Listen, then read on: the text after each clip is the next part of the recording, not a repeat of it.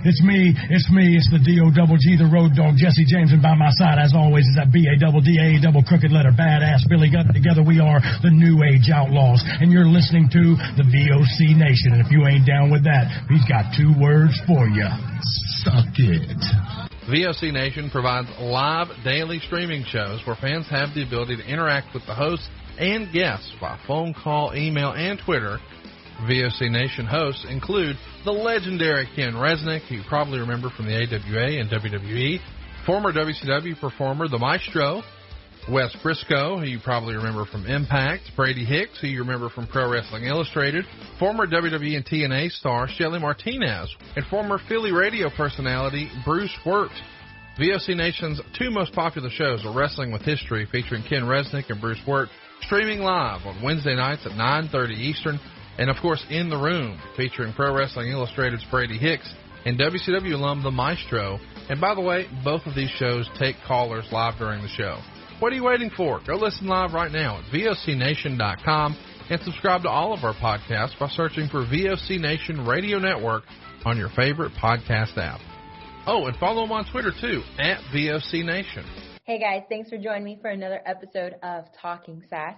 So excited to have you for today because we have not 1, but 2 guests, which means pro wrestling historian and author Dan Murphy is going to be on at the very, very end telling us our monthly history lesson. So make sure you stick around because he always has fantastic history to let us know about. So remember, stick to the end, right?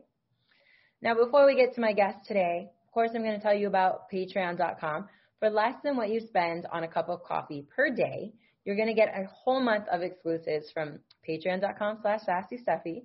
And like I said, there is so much great content there. You're going to love it. So make sure you go and subscribe today. You can also follow me on Instagram and on Twitter at SassySteffi. And while you're watching on YouTube, don't forget to subscribe and also hit that bell notification. You never know when a special episode might come out. Also, if you are listening in on your favorite podcast platform, make sure you go and give Talking Sass a 5-star rating and also leave a review.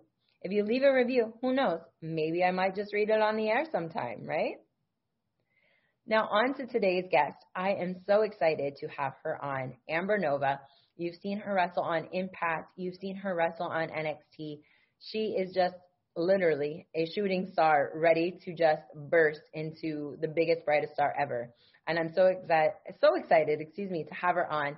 And you know what? What is better than a woman who actually knows her way around a car? I sure wish I did. Well, here she is. This is Amber Nova.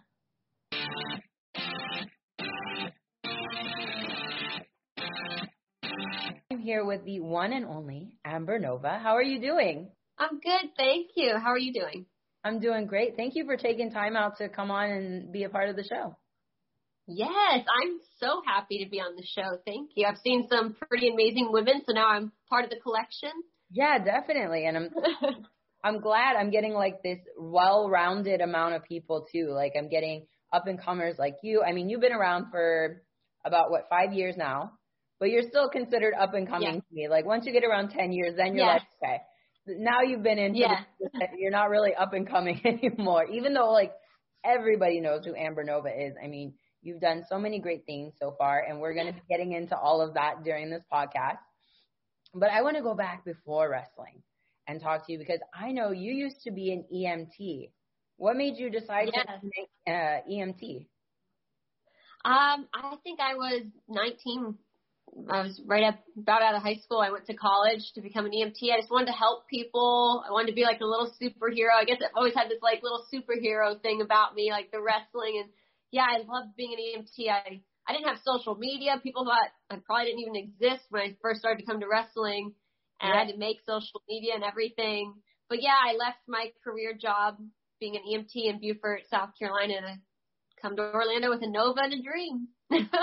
That's amazing because, I mean, to just leave, like you said, an EMT is a career job. It's not like something you're just going to be like, oh, I'm tired of it in 2 months and move on to another job. That's something that, you know, you go to school for, you take the time. So what made you decide that Orlando and wrestling was the route that you wanted to go?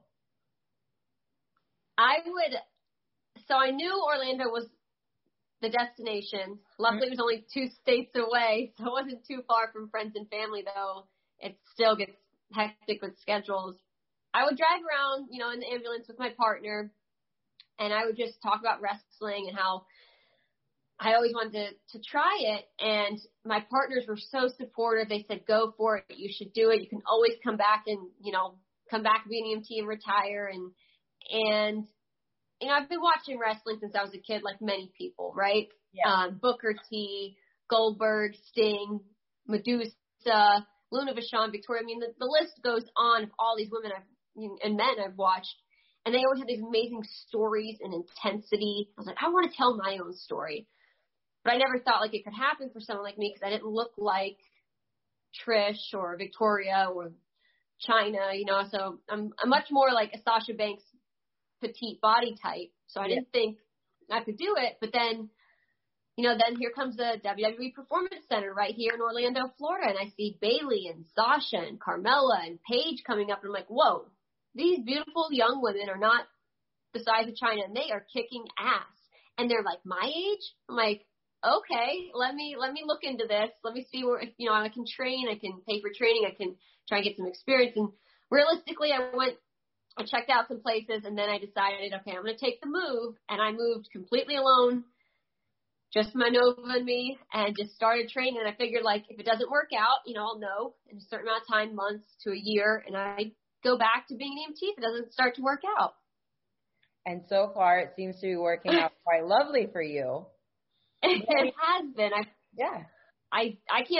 have to say I'm very grateful for the experiences and the people. I'm very grateful. Awesome. And you mentioned your Nova. I think that's like something that I really want to get into. I don't know much about cars, but I mean, obviously you do. From everything that you put on social media, your car or something with Nova, besides obviously your name there, is always incorporated into what you do. What got you into classic cars and cars in general? I'm the daughter of a mechanic.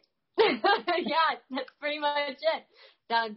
I was born in Jersey. Mom and dad are from Jersey. So my dad, you know, he's always been restoring classic American muscle cars his whole life, including like right now, he's in the middle of restoring a 69 SS Chevelle. So my dad had this 69 SS Nova growing up. So I guess I always liked Novas because he had this Nova he would take wherever we moved. He would come with us and he would be restoring it. And, I loved the American muscle. So I was like, all right, my first car, I'm going to get a Nova. And so I've had 2 73 Novas actually. Wow. And why did you? The second time the year, just like coincidence, it happened to be the same year. I was going to ask, like, is that a specific, like, type of Nova or something? But no, it just happened to be a coincidence. It's the same year. I regret picking a 73 because I didn't realize till I got it the parts are extremely hard to find. I much rather would have gotten a 69, a 70, a 72 because the parts are so much easier to find. Like, it's very rare, so I feel like it's very unique, though. Yeah, definitely. Well, I mean, if I think back in wrestling, like, I can't ever really think of a woman who had a car gimmick, like, from beginning to end. Like, maybe they tried to toy around with the idea but didn't work out for them because it wasn't a part of them. But I feel like this is, I mean, you said your dad is a mechanic and has been and always loves classic cars. So, like, this is, like, embedded into the soul of who you are. Which yes, is my works out. wrestling, sorry, yeah, that's exactly what I tell people. I'm like, my wrestling character is just a bigger superhero turned up version of the character, like who I am as a person. My character, like, yeah, I drive an American muscle car. I do change my own oil. I like going to car shows. It's a real thing. It's a real, like, gimmick or whatever. Like, I know where I used to live, they used to have classic car shows all the time. And that was like something like, okay, there's nothing else really to do on a Friday night or a Saturday night. Let's go to the car show and just, you know, hang out for a bit. But, like, I never really got into it. I'm like, oh, okay, those are cool-looking cars, but I couldn't tell you a single solitary thing about one of them. So I think it's great that that's your gimmick because, like I said, it's so unique to the wrestling business. And then with it being embedded into who you actually are as a person, I think that just makes it excel so much more for you. Right? Thank you. I feel like I bring something to the table like I can be a real asset to many companies because that opens doors for me to work with other sponsorships like Advanced Auto Parts, any type of car things. Like I have many ambitions even outside of wrestling. So, it's something like you said, not another female wrestler's ever done before. So that's awesome. And I mean, you've been training your debut was 2016, right? Yes. So, I mean, like I said, that hasn't been that long, about 5 years you've been in the business. You're excelling at a great rate. I mean, you've already had so much national TV exposure, and I'm sure once the pandemic's over, hopefully you'll get back out there on that scene again as well. But let's talk about that because in 2017 and 2018, you had 8 different matches with Impact Wrestling. How was it working with Impact? It was amazing. You got to think, I was pretty new in the business still, and that was my first TV experience and debut. And Gail Kim, who I was like crazy about, like, I love you. You are one of the females I used to watch. I'm like, and she would agent my matches. She was wonderful. I learned so much from her. And then all the women I got to wrestle. My first match was with Allie, who's now in AEW. Taya Valkyrie, Sienna, Rosemary, Sue Young. I'm sure I'm leaving a few out, but you said about 8 matches. So, yeah, I got to work with so many great women and learn from them. And you got to think, these are like veterans that have been wrestling, 10 years or almost 10 years. Like, they got a couple years on me. And I'm getting to learn from them. And then Impact was so kind. They said, we keep bringing you back because you can obviously hang in the ring with these girls. And it was great. That's phenomenal because, like you said, you're only, I think, a year and a half, 2 years in the business. You're wrestling these girls like Allie, who you said is on AEW, Sienna, also known as Allison Kay. She's been on NWA. She's been in the Mae Young Classic.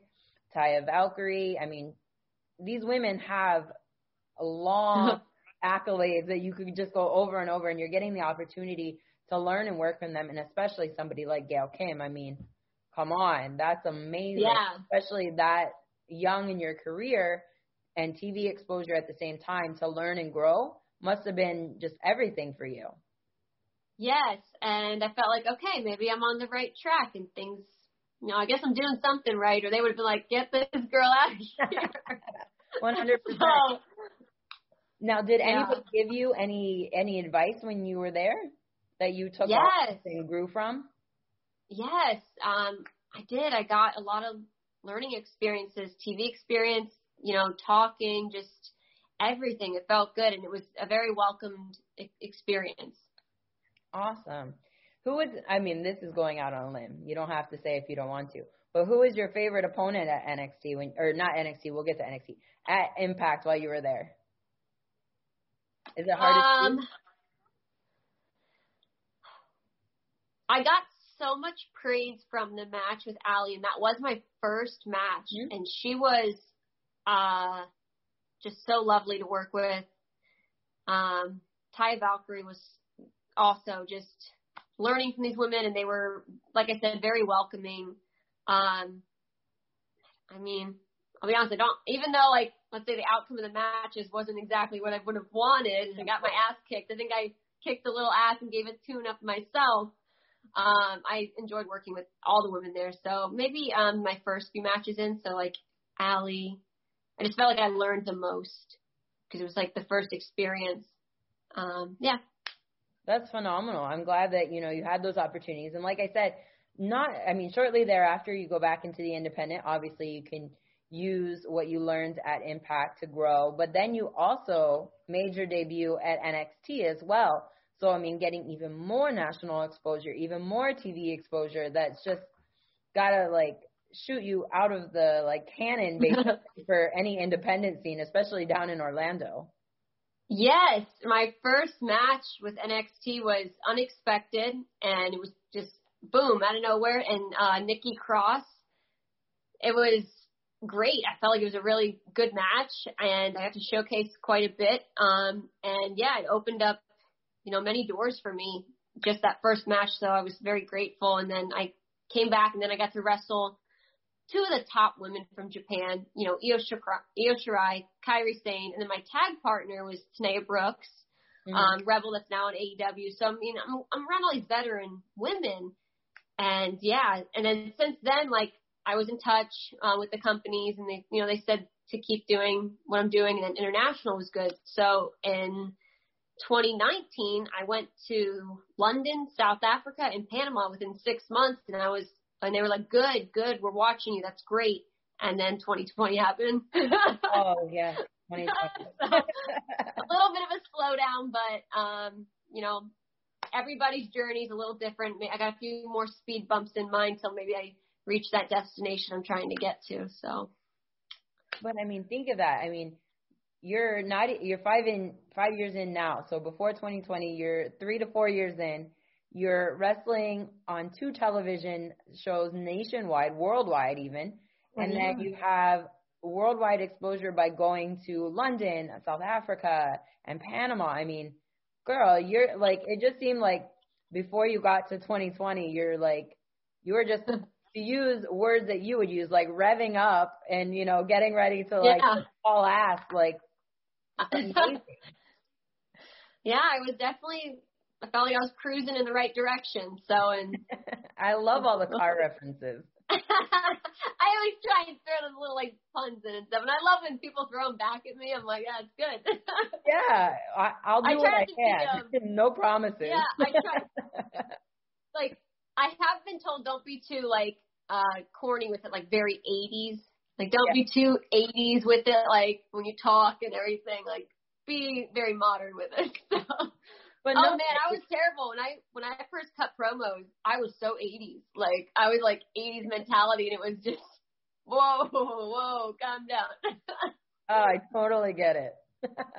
But I mean, the way you say it, like, earlier you mentioned, like, I went in there and I, got a tune-up or whatever, and I was like, oh, that's like the perfect little fit-in without being like completely dramatic and over the top, basically an 80s promo.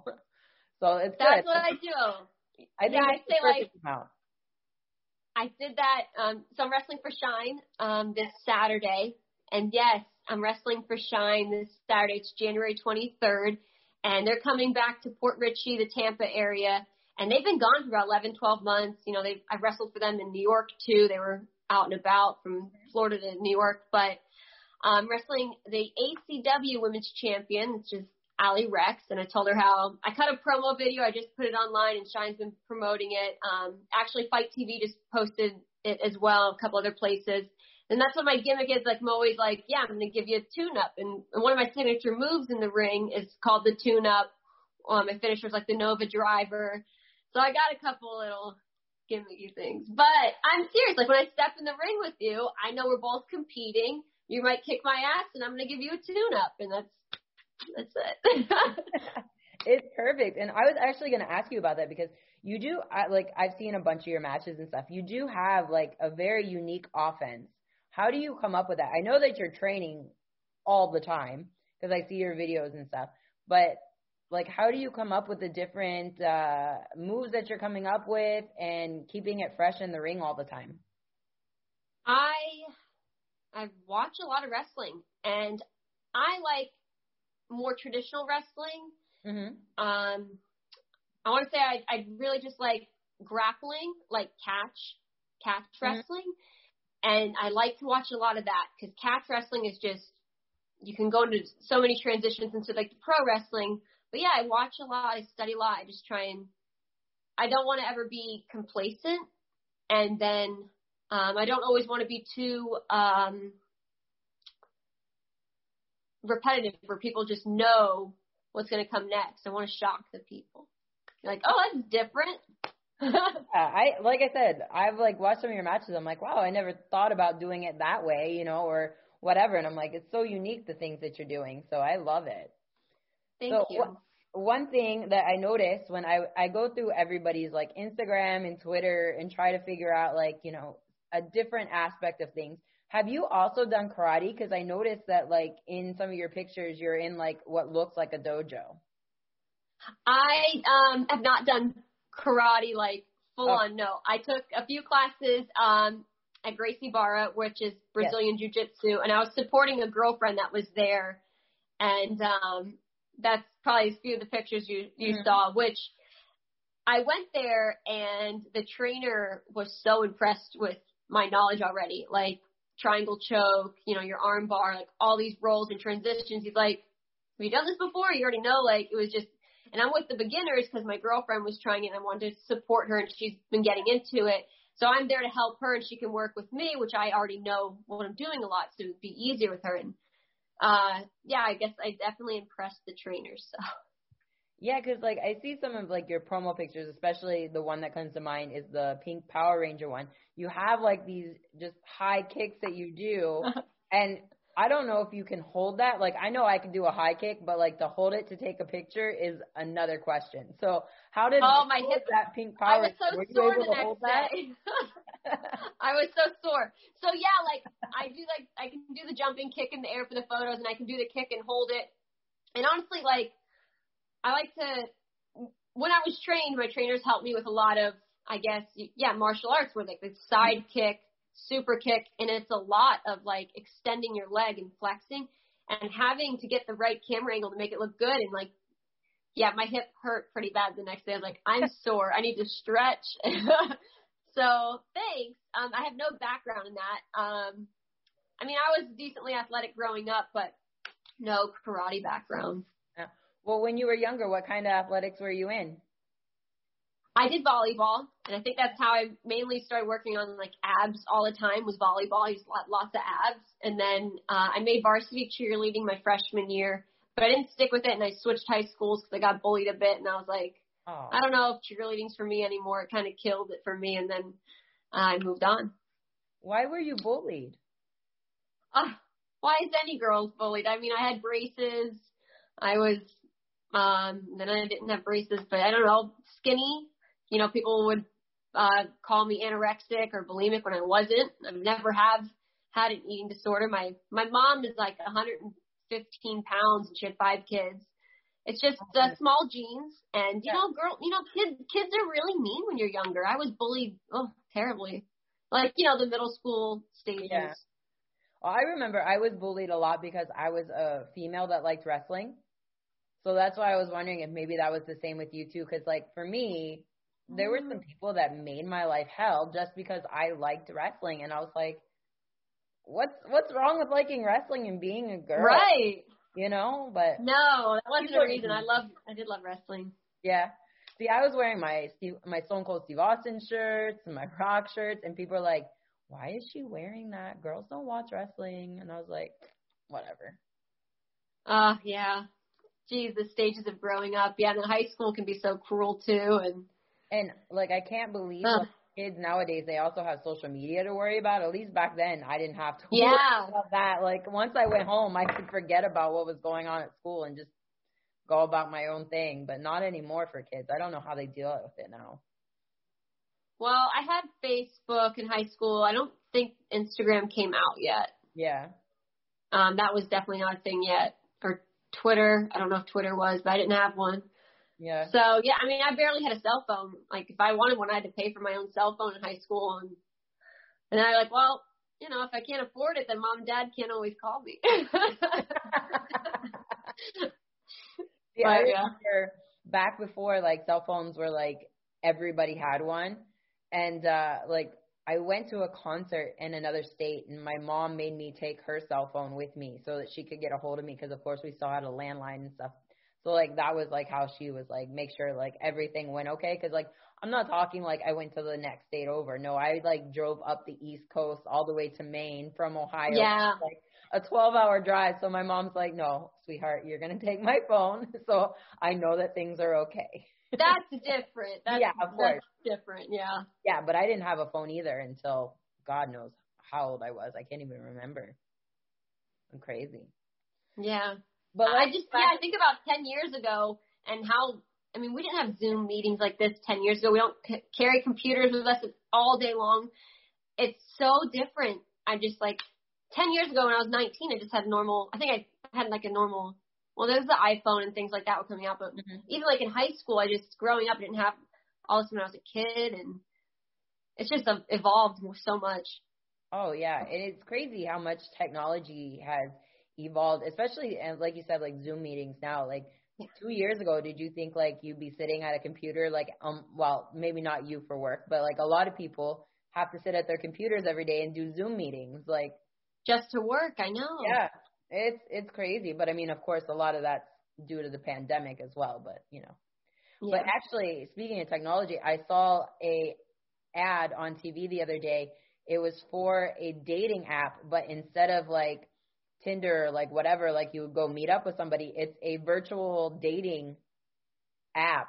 So like you could talk like on Zoom with them, but like there's an app for it that's just for the dating. Like I was like, that's nice. wow. I mean, honestly, with social media, if you ever go on a dating app, I don't understand why you wouldn't do a video call first before meeting the person, just to make sure they look like their profile pictures or whatever. Like, let's do it. Let's do a video call real quick and just make sure you're you. And then we'll talk about meeting out and going out. Yeah. Well, when I met my husband, I mean, iPhones were around, but like he obviously lives in Canada. I lived in Ohio. And I mean, we FaceTimed each other all the time. So I guess we didn't need an app, but I mean, that is like brilliant to have. Like, okay, let's make sure this person is actually who they say they are before I leave my house and worry about the gazillion things you could worry about going on a blind date with somebody. Yes. It was dangerous back when my parents grew up. They didn't even have MapQuest. You couldn't even print out directions back then. Well, I'm aging myself, but when I started wrestling, that's how I got to shows. I went to MapQuest, I printed out the directions, and that's how I got to shows. Thank God GPSs came out because that made life so much easier. Because if you hit the turn on MapQuest, you were screwed. You have to figure out how to get back to where you were. Yeah. Oh, that's amazing. So let's talk, because you did mention you have Shine coming up, and you've been wrestling during the pandemic as well. How is that for you guys? Because, I mean, we were talking prior to coming on and actually doing the interview that it's quite a bit difference between Florida and what's going on in Canada. Like, we haven't got, especially where I am, Quebec, where there's not a lot of things even open. But you guys still are running shows. I mean, obviously WWE's there. Impact's not there. Impact's in Nashville. But you have AEW also there. Like, how is it wrestling during the pandemic? It's different for sure. Smaller crowds, people are spaced out. They have masks on, so I feel like because they're wearing a mask, they're less likely to be loud and like, woo, let's go. Or, you know, they're not wanting to engage as much, even with the masks on sometimes. I mean, some of the crowds I've seen have been pretty good, but I mean, Florida is just different even from California. California, their gyms are still not even open. Florida's gyms have been open since last July. And then we just had to maintain the social distancing. And I've done a couple small shows. I went to Texas in October. That was the first out-of-state booking I did was last October in Texas. Prior to that, I didn't travel since February. I wrestled in like Arizona, Alabama, Georgia, Texas last January, traveling to LA.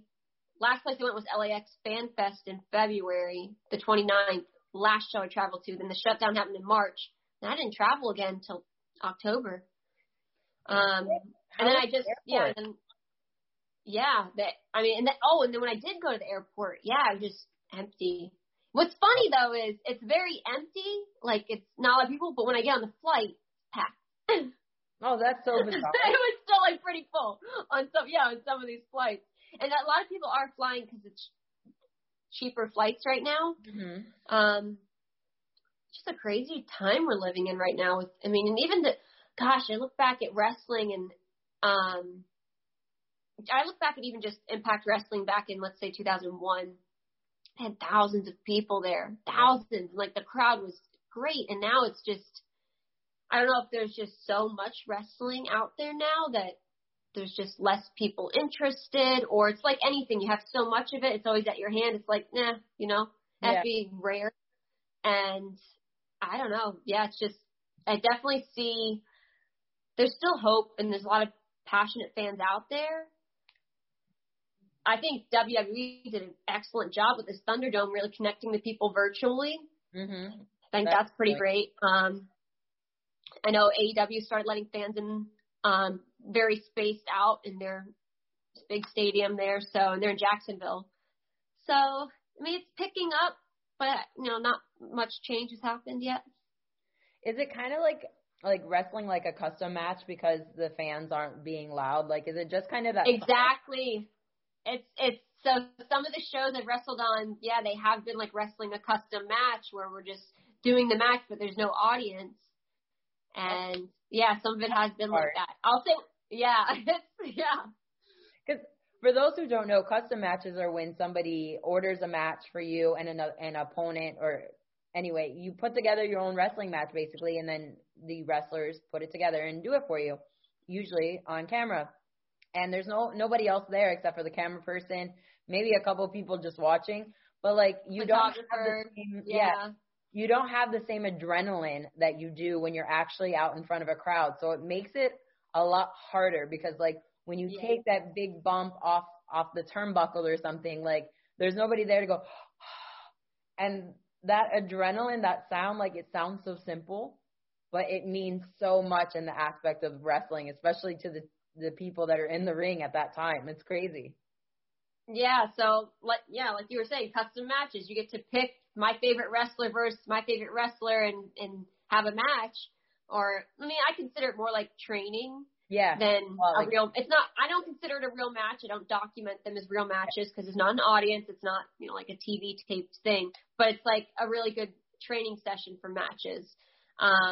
But yeah, just Impact Wrestling. Actually, I was watching Impact the other night, and yeah, they have no crowd, and it's so quiet that still it seems like, just like you said, like I feel for them because like I said, that adrenaline is something that like I thrived off of when I was wrestling. Like even though I was 99.9% of the time a heel or the bad guy, like to have somebody booing me while I'm pulling somebody else's hair, that adrenaline gets me going. So like when that face finally does get something up on me, I'm like, I'm in that zone. But without a crowd there, it's so hard. Like I find it so hard to get into a zone. Is that the same for you? It hasn't been too much, no, because I've actually had people, even if it's not a lot of people, like I went and wrestled at Hurricane Pro in October. I'm going to go wrestle again in Texas. And then this Saturday at Shine, like they're going to have people, not a ton of people, but we're going to have a good amount of people that can still, hopefully make the building as loud as possible. And I see a lot of fans out there very excited to attend Shine again. So I feel like it's going to be a good crowd. Yeah, Shine is great for women's professional wrestling. Like, I haven't been there in several years, but, I mean, I loved it. It was something else. Like, back in the day, people would ask me, like, oh, what's your favorite promotion to wrestle for, WSU, Shimmer, Shine, or whatever? And I'm like, well, it's kind of like apples and oranges. It's all professional wrestling, but, like, you get different flavors everywhere. And Shine was something where it had that kind of mix of hardcore where you wouldn't quite see it at Shimmer. And, it was more like technical wrestling, whereas not as much as WSU. So, like, it was a nice mix of everything. But, I mean, I digress. Those some of those promotions have changed quite a bit since then. So, but, that's life. You change and everything happens. It's a lot of timing. I used to always think, oh, timing, sure, but it really is a lot about timing. Mm-hmm. 10 years ago, women's wrestling was a lot different than it is now.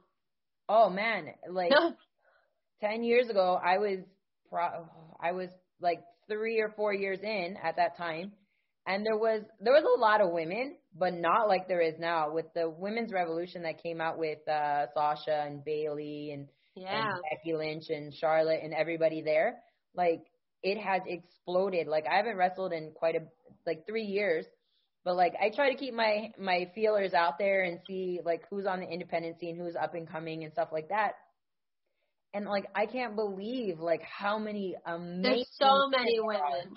Yeah, there's so many women. There's, like, my only thing is, like, I just hope, men now. Yeah, I just hope that the young women coming up and guys, like, I know everyone's really eager to be a professional wrestler because they see it's possible. Just, I hope they get the proper training before they just jump on wrestling shows. I see that too often where women or young guys they're jumping on shows faster than they're getting their proper training. Like me, I was like, I don't want to have a match yet. I'm not ready. And they're like, you're ready. I'm like, no, I'm not. And they were like, I had to get pushed through the door because I was like, let me train some more. They're like, you're ready. Yeah, I'm more of that kind of person where I see these younger people are so confident.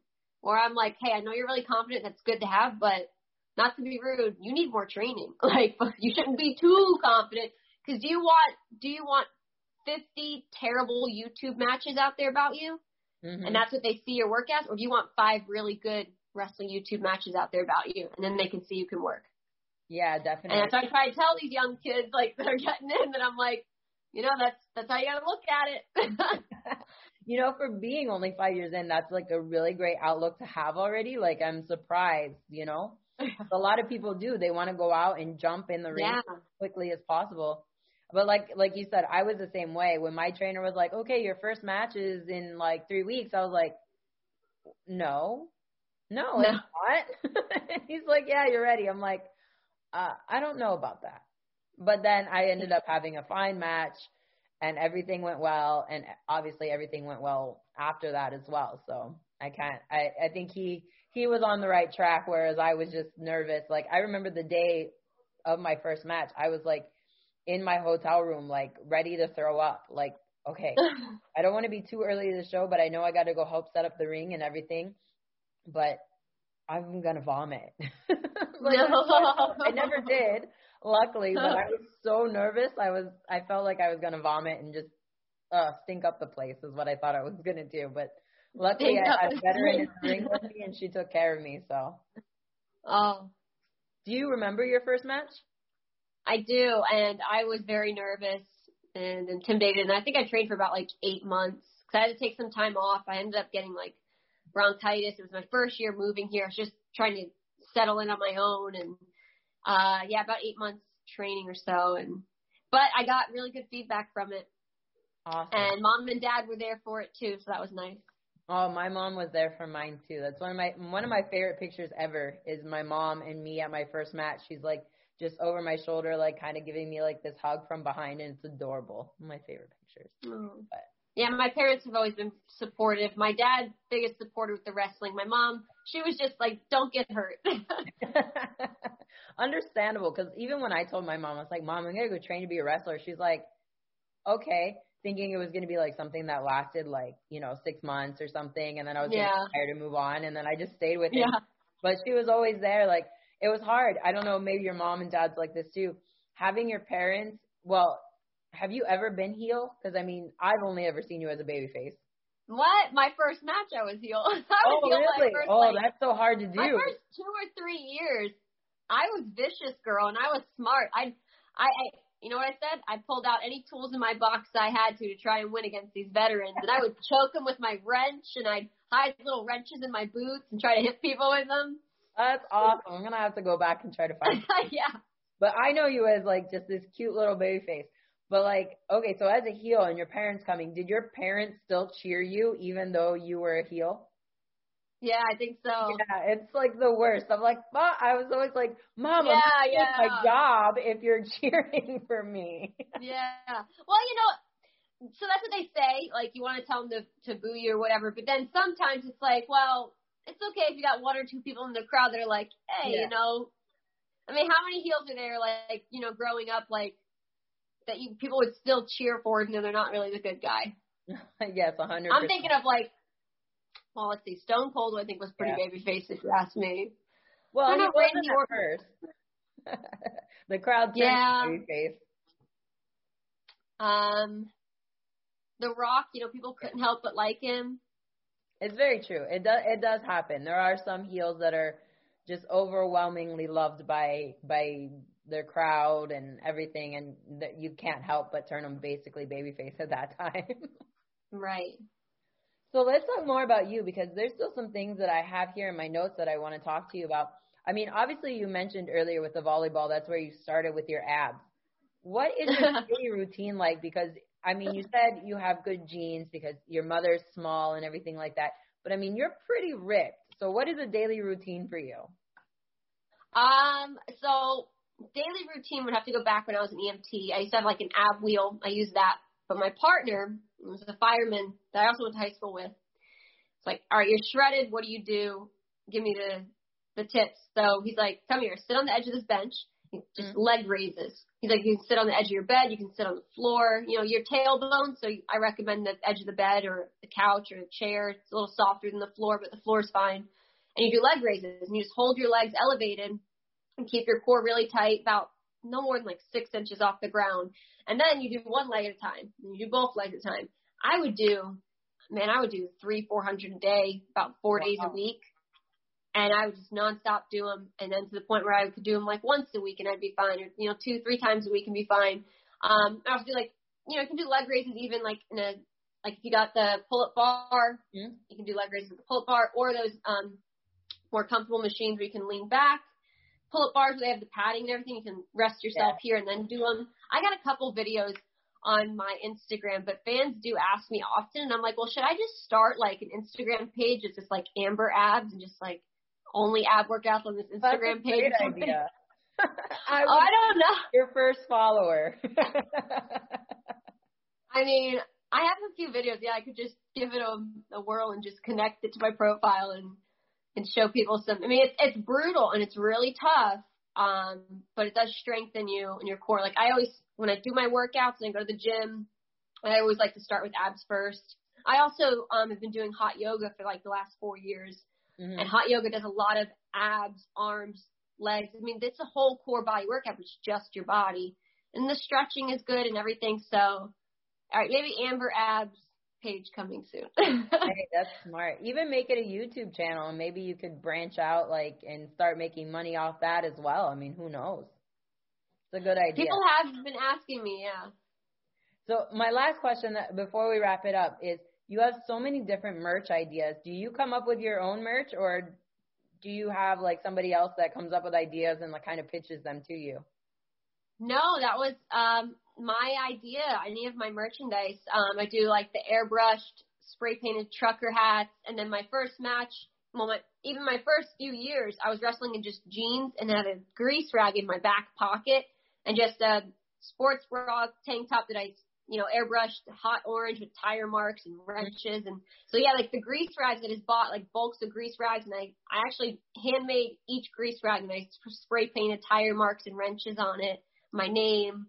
I was trying to think of other tools that I could sell. Like, I don't know. Should I sell wrenches? Maybe not. Hey, why not? But I don't know. Here's a weapon. Just give all the fans a bunch of weapons at the show. No, I think the hats are cool, the grease rags. You know, I got posters, T-shirts. I've always wanted to model, and it's like always something I wanted to do growing up. But, you know, I'm shorter, so it's harder, but I look tall in photos. So I've had a lot of fun modeling, and I'm trying to get into more catalog kind of modeling, being I'm not super, like, runway tall. I just look tall in photos, people say, but I have to say, like, I just you look taller, yeah. Exactly. And I have to say, I'm just so grateful that I've gotten to go after these passions. And that's why I really tell people about having that drive, having that passion. It takes a lot of courage, but I mean, I've gotten to do such amazing work that, you know, I just used to dream about 6 years ago. And now, I mean, you know, I feel like everyone should always take a step back, breathe, respect your mental health, and just, what are you grateful for? I think that one question, that one sentence, what are you grateful for, really can help reset people in their mind. Because, you know, times are hard and you take things for granted. Obviously, everyone woke up in 2020 like, wow, we take a lot for granted. Never thought we'd ever get shut down. So, yeah. Awesome. And I think that's a great way to end with like that little emotional, or not emotional, but inspirational moment there. Mm-hmm. But before we go, let's tell everybody all of your social media and where they can find you next. So, what's next for Amber Nova? It'll be this January 23rd. You guys can check it out probably afterwards on the WWN Live Network or Fight TV, but I'm going to be back shifting gears with Shine Wrestling. Then I'm off to Texas for SWE February 6th. So I got some things coming along. And you can check out my social media. Follow me on AmberNova73 on Instagram, Twitter, Facebook. The 73 is for the year of my car. I was not born in that year. Yes, it has been asked many times. And that's crazy. And if you're not familiar with me, YouTube my matches. Check out some of my matches, Amber Nova. If you want to get geared up with me, just send me an email or DM. We got grease rags and T-shirts, hats, posters, photos. So, yeah, get geared up with me. Awesome. I think it's insane that people think that you were born in 73. Yeah. I'm like, I don't think I got those many wrinkles just yet. No, you have zero. Give me a break. All right, Amber, it has been such a pleasure having you on, and I can't wait to see what the future holds for you. Thanks, girlfriend. Hey, guys, help me welcome pro wrestling historian and author Dan Murphy. Hey, Dan. Hey, Steph. Thanks for having me back. How are things going? Good. How's things with you? Really good. Here in Buffalo, New York, got about a foot of snow last night, so everything's shoveled out, and we're bracing until the next snowfall comes. But right now, everything's nice and cozy, I guess. So doing well. And speaking of cozy, I noticed that nice new plaque there behind you. Oh, you see that? Yeah, it really kind of brightens up the room. It's the cover of my next book that's coming out in April, The Wrestlers, The Masters of the Craft of Professional Wrestling. And you'll get a kick out of this. My co-author, Brian Young, got me that as a gift. And what he said when he gave it to me, it's this nice kind of screen print, suitable for hanging. Says, next time you're on Talking Sass, I want to see that hanging over your shoulder. So he specifically had it made for this podcast. So that's awesome. There it is. Thank him so much because that's awesome. I'm glad that you could put that out there in the world, and it's here on Talking Sass now every time we have you on. There we go. Yeah. And available for pre-order right now. And with ECW Press, Amazon, The Wrestlers comes out in April. Yes. Make sure you guys go and pre-order that. Yes. So what do you have on deck for us tonight? Well, I was thinking, okay, I wanted to come up with a couple of women's wrestling historical notes from February in the past. And we've all heard about Evolution, WWE's women's pay-per-view in 2018. And I thought back, there were several other women's pay-per-views, as much as WWE billed that as being the first women's pay-per-view. TNA, Impact had done a few. But even before that, there were two, and both of them took place in February. So I thought those would be nice to take a look at. So the first one, 1992, it was the LPWA, the Ladies Professional Wrestling Association, the Super Ladies Showdown. Took place on February 23rd, 1992. Had about a dozen matches on the card, 12 matches altogether. Main event, let me see here, according to my notes. Yes, it was Terry Power against Lady X, which is Peggy Lee Leather in a mask. So that one took place in 92 in Rochester, Minnesota. Drew about 400 people or so. It was really the LPWA's attempt to make a big splash. And they did, on top of that, Reggie Bennett was on the card. You had the Glamour Girls, about 14 years removed from their run as WWF Tag Team Champions, but they were on the card, and they did a tournament to name the LPWA's Japanese Women's Champion on the show as well. So they brought in some Joshi stars. So it was a really loaded card, and it bombed. It just didn't do well. The time wasn't right. But if you think about it, you had Terry Power winning in the main event. Terry Power would go on 6 years later to become Tori in WWE. So she had a career ahead of her. She was very green, but she had the star quality, and she was in that main event. So they definitely had something good with her. They had the Joshis on the card, which nobody else was showing.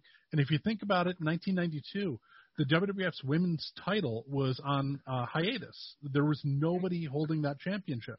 So the LPWA kind of stepped in there at a time where women's wrestling was not being shown in the U.S. at all, ran a pay-per-view, and it ended up kind of ending the company because it didn't get picked up. It didn't have legs beyond that.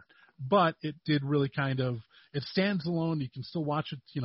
If you watch it today, a lot of the matches actually do hold up. Another one. I've seen that one, though. I will definitely have to check that one out. No, I've never heard of it even. So I'm going to definitely write that down and check it out.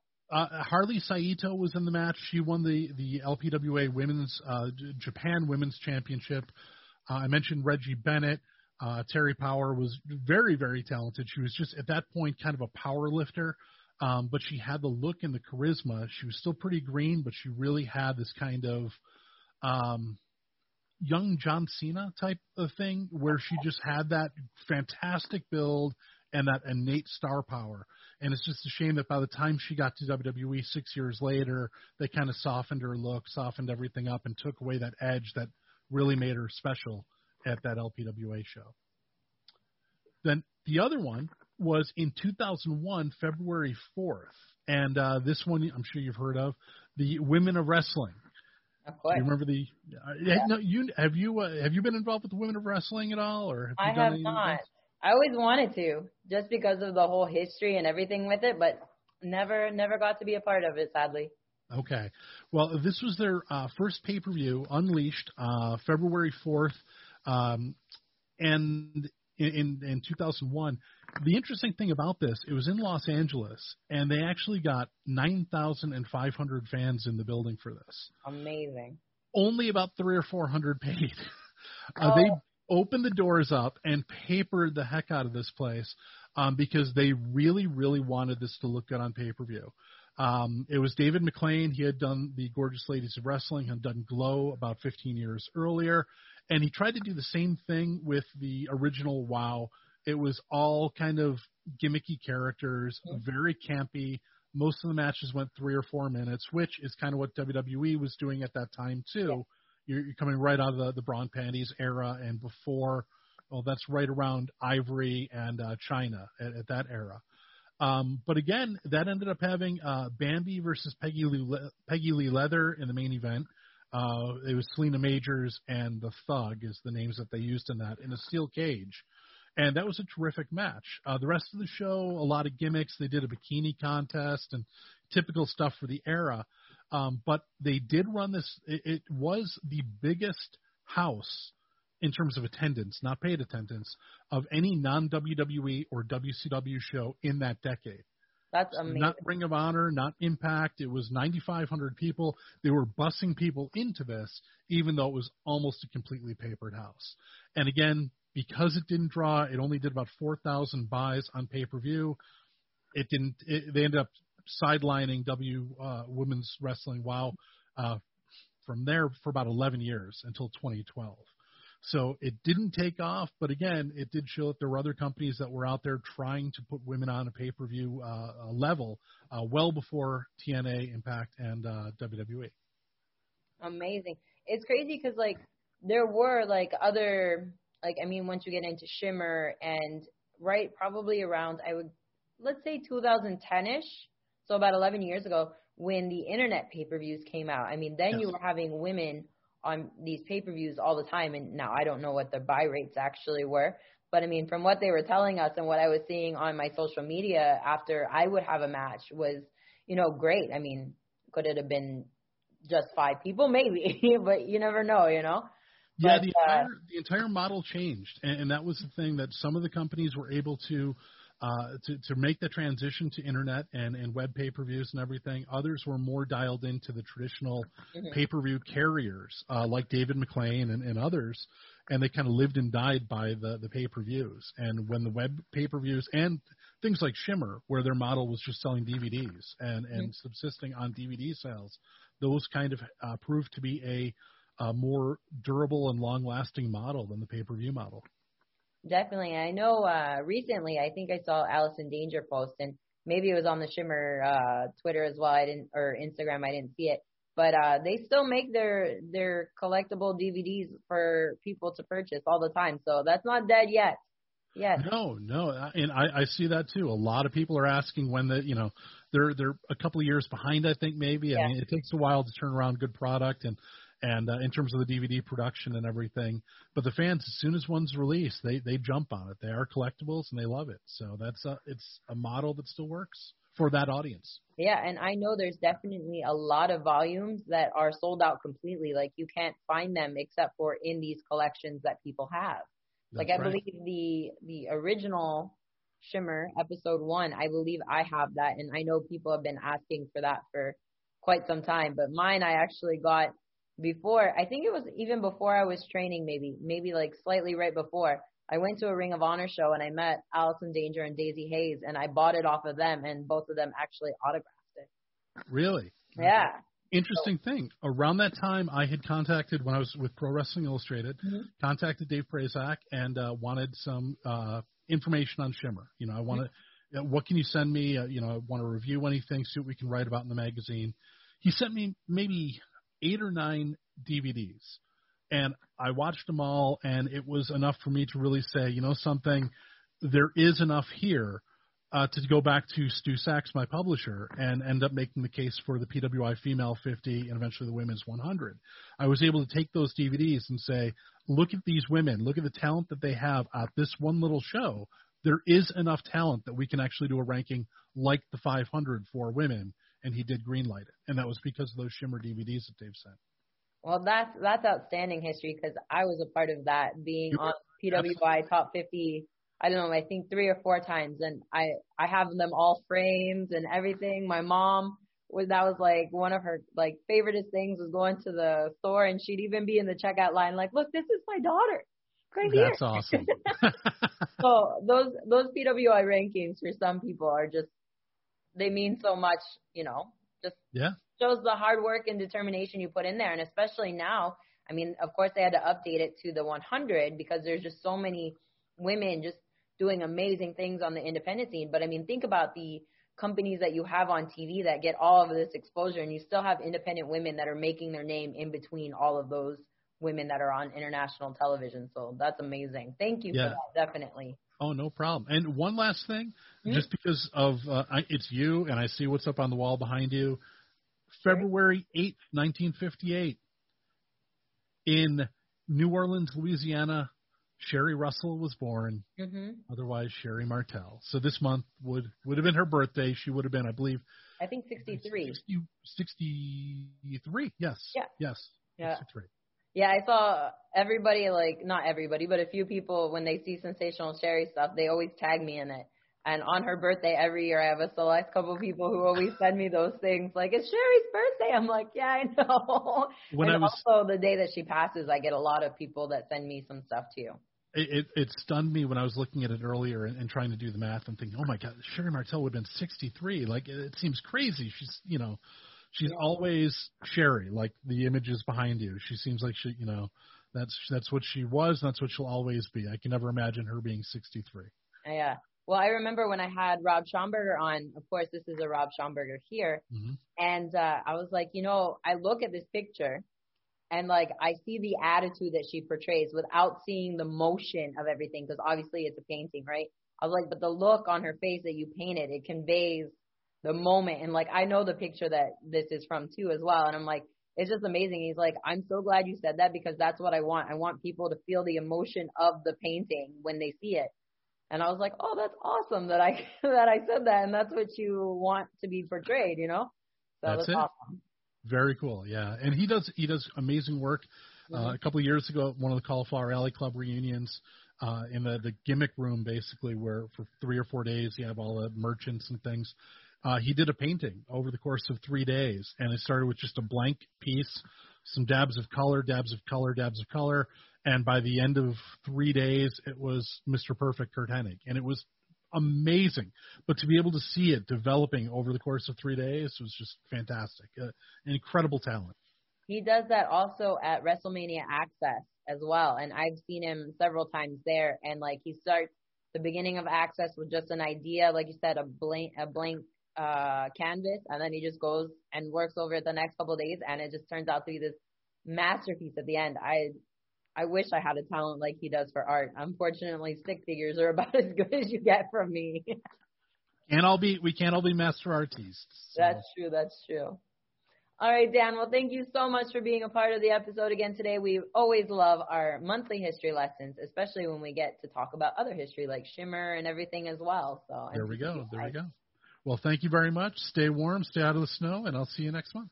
All right, sounds good. Bye, Dan. Bye, guys. This has been Talking Sass. Hey, this is Total Package Lex Luger, and you're listening to the VOC Nation. Don't miss out. Check out In the Room every Tuesday night at 9. Listen in. Pro Wrestling Illustrated's Brady Hicks, former WCW star Stro Maestro, Kazzy Fitz, Matt Grimm. And you and Ray are there too, right, Ray? We sure are, and we've got great guests like Lex Luger, AJ Styles, Haku, and more. It's a heck of a party. Plus, I didn't get thrown off buildings. And didn't get pregnant. I didn't get pregnant either. Sometimes I think it gets so ridiculous. We were getting into like snuff film territory there. In the Room. 9 p.m. Eastern on VOC Nation. Wrestling with History, the voice of choice, and Killer Ken Resnick. When I die, they're going to open me up and find about 2,000 undigested Northwest Airlines cheese omelets. Mr. Chris Cruz, what's going on? Jesus, how did I get roped into this? General Adnan went to school with Saddam Hussein. He cried, I cried, he cried, and we're good friends. Adnan lost a lot of family in the Iraqi war. Everybody loves Granny. Wow. Yeah, see, a lot of people don't know that. Yes, Taylor, you guys are busting me up. Catch Wrestling with History with Ken Resnick and I live on VOCNation.com Wednesday nights at 9:30 Eastern Time, or listen to the podcast by searching VOC Nation Radio Network on your favorite podcast app. Stadium Journey, the worldwide leader in stadium reviews for the traveling sports fan, is proud to present the Stadium Journey podcast on VOC Nation. Join us as we talk with prominent figures from around the sports world to discuss issues pertaining to sports travel and stadiums around the globe. New episodes air on VOC Nation Wednesdays at 6 p.m. Join Paul Baker, Dave Cotney, Mark Viquez, Dan Calachico, and guests from throughout the sports world on the Stadium Journey podcast on VOC Nation.